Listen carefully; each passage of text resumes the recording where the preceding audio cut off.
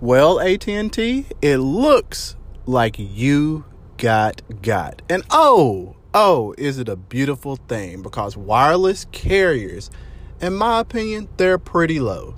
They're down there with your internet service providers because they try to eke out as much as they can on a monthly basis, oftentimes jacking up prices without you realizing it, or having deals without letting you know, or charging who knows how much for an extra gigabyte here and a gigabyte there. Is getting ridiculous.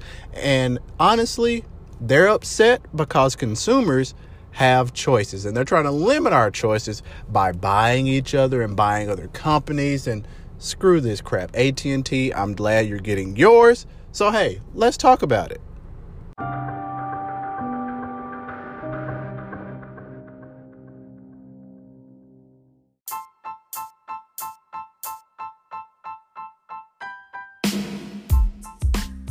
All right, guys, what's going on? This is Dexter Johnson. You're listening to yet another episode of In the Weeds. And guys, today, AT&T is coming under a class action lawsuit because of the fact that they're tacking on this quote-unquote administrative fee for $1.99 on all of their post-paid plans. So as you know, AT&T says things are going to be $80 a month, like a flat $80. But you'll often see this extra little tax, this administrative fee. What is this administrative fee? Because honestly, when it comes to administering service, that's what they're supposed to do.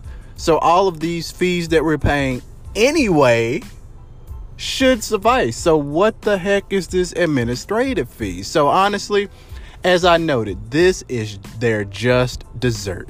This is what they deserve. This is what any carrier deserves who feels like they need to eke out more and more and more from us, from me, from you, the consumer. Because honestly, someone has to get fed up with all of this crap at some point so that they can finally start respecting us. Because the thing is, when people start leaving their service in droves, then perhaps they'll respect us then.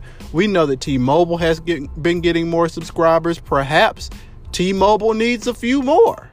Perhaps Verizon needs a few more. Perhaps Sprint needs a few more.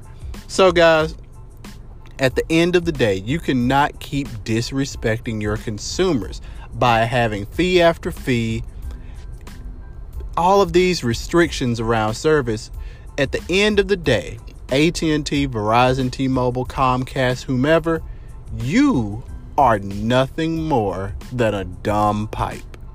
You provide service and you shut up. You provide good, concise, easy to understand agreements.